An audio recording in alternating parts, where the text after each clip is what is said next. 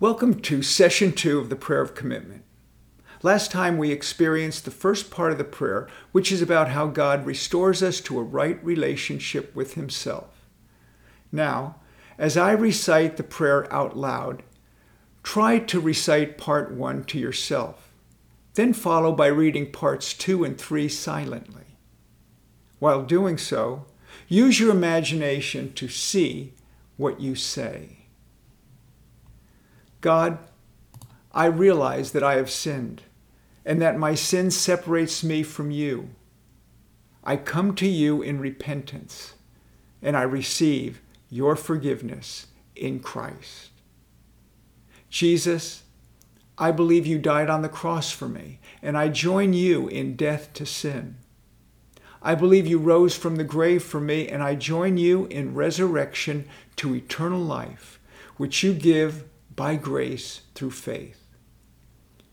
I take you, Jesus, as Savior and Lord to have and to hold from this day forward, for better, for worse, for richer, for poorer, in sickness and in health, forsaking all others and holding only to you throughout eternity. I give you my life and I receive your Spirit. In this session, we will focus on part 2 of the prayer, which is about what it costs God to make us right with Him. But before doing so, let's first focus on the Lord by giving Him our undivided attention in a quiet space. Last time, I suggested meeting with God while sitting in a comfortable chair. Another suggestion is the passenger seat of your car in a lovely park-like setting. What's nice about a car is that it allows you to select a variety of quiet places to experience God's presence. Whatever place you might prefer, make sure that it's free of distractions, especially your cell phone. Start by closing your eyes and focusing on your breathing. Inhale deeply. Hold it for a moment, then exhale. Keep doing so again and again. Now imagine yourself walking down a sidewalk with houses across the street on your left and a fence on your right, which is close enough to touch. Coming to a gate in the fence, you stop and notice that it's unlatched. Curious to see what's on the other side, you push the gate open and then just stand there, amazed by the beauty of a vast field full of wildflowers as far as you can see. In the center of this breathtaking view is one tree with a huge canopy of green leaves. A narrow trail leads right to it, so you continue on, walking slowly with your arms outstretched to touch the wildflowers, which are waist high. The massive tree seems to welcome you under its shelter from the hot sun. You sit down and lean back comfortably against its smooth trunk, looking out at that endless field of wildflowers. You're captivated by the array of brilliant colors before you and breathe in deeply their fragrance to savor this moment. You're alone, but don't feel alone at all. It's because you sense the Lord beside you. Now open your eyes and respond to the following questions. What was most meaningful about the imaginary journey you just experienced? Share an imaginary journey of your own from last week. How was it meaningful?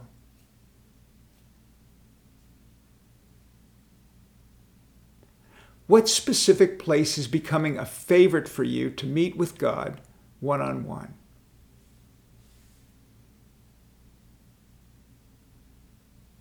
As we continue on, let's keep in mind the purpose of the discipleship process, which is to experience spiritual intimacy with God and each other, remembering that this kind of intimacy is about the Lord revealing Himself to us personally. In effect, God is saying, Come in to me and see who I am and what I desire to do in and through your life.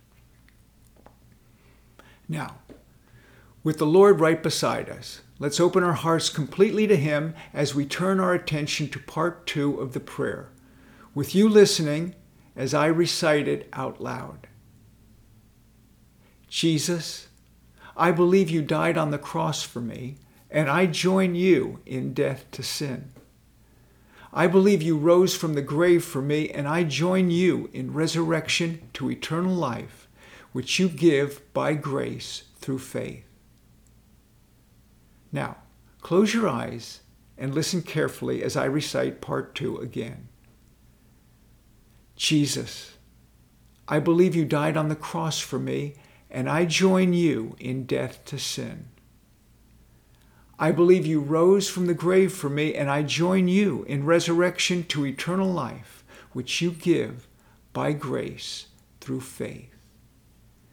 With your eyes still closed, let's focus just on the first sentence, with you listening to me recite it and using your imagination to see what I say.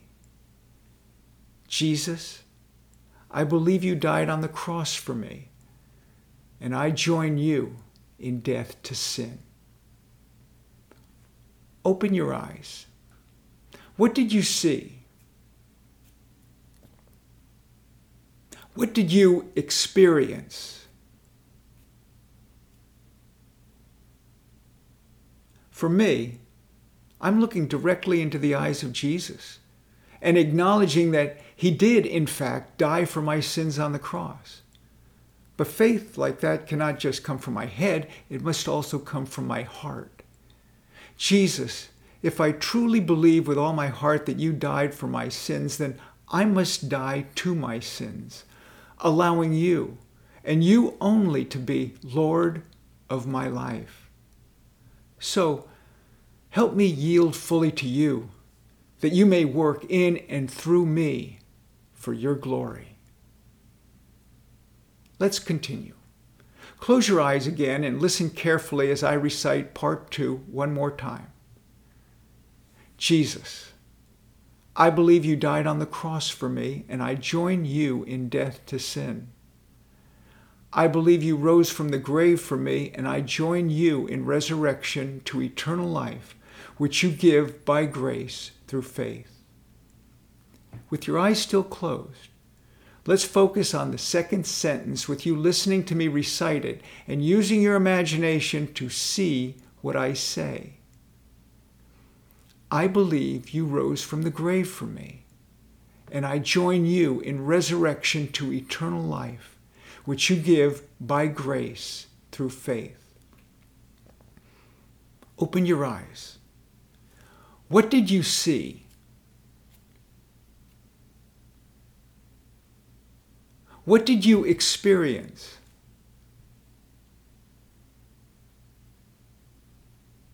For me, I saw Jesus rising from the dead to pay the price of my sin, proving He is God. I'm deeply humbled by this act of love and feel so unworthy, but I also feel immensely grateful because my resurrection from death to everlasting life is assured through His resurrection. You, Lord Jesus, are the Eternal One, and only through you is eternal life possible. Thank you for this amazing gift of grace, which I do not deserve and cannot earn. All you require is faith, which is also a gift. I'm so grateful. As we reflect on this experience, let's remember to say it by reciting the text, see it by visualizing the text, and then share it, as we will do now. With part 2 of the prayer in view, what did God reveal about Himself and you? With part 2 of the prayer in view, how will you respond to what God revealed?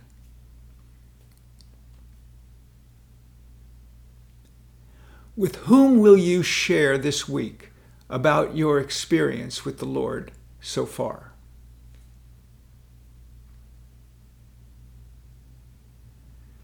As I mentioned in session 1, pray reading is a conversation with God while prayerfully reading and reflecting on His Word. This experience is meaningful when interacting with God in the prayer of commitment, but much more so when pray reading the Scriptures. For part 2 of the prayer, the corresponding passage is Romans chapter 6, verses 3 through 6. So let's turn our attention to those verses by first considering the context.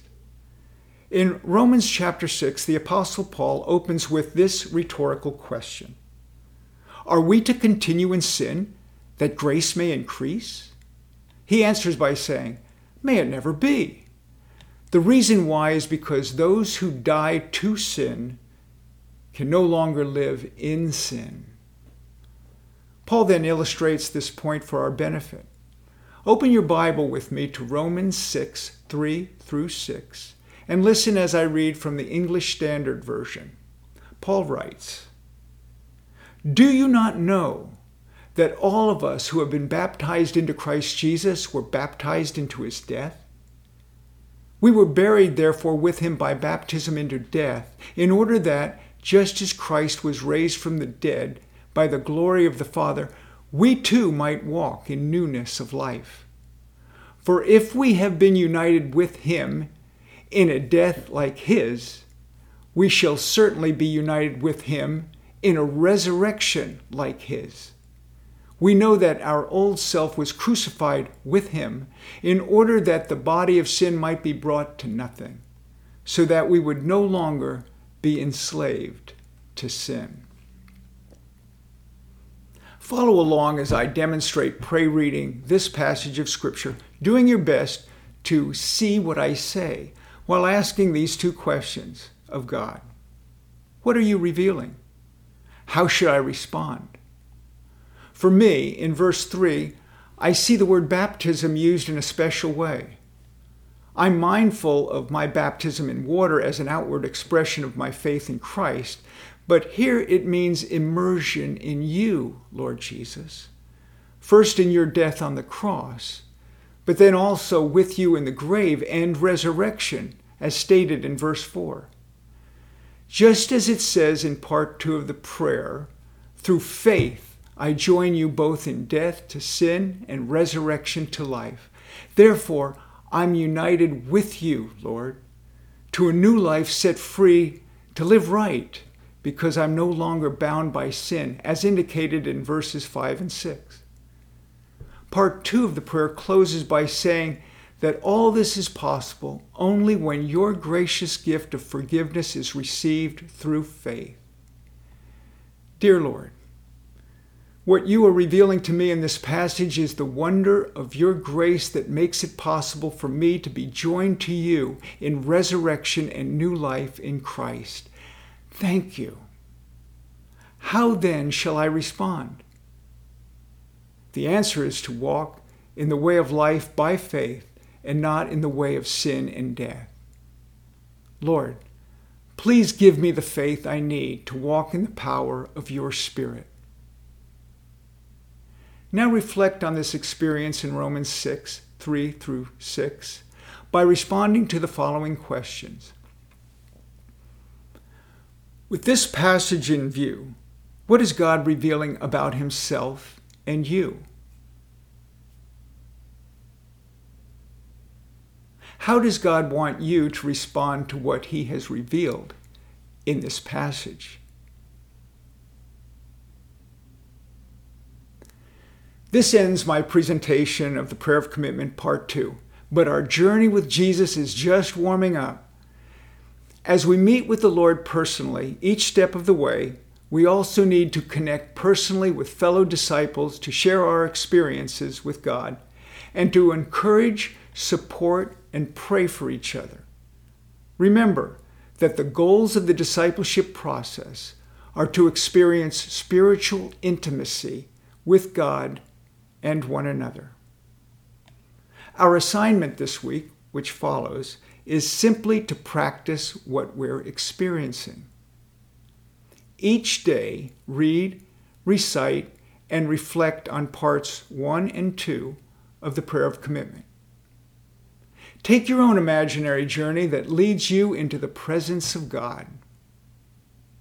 Converse with God while prayerfully reading and reflecting on Romans 6, 3 through 6. And lastly, talk to at least one person this week about your experiences with the Lord.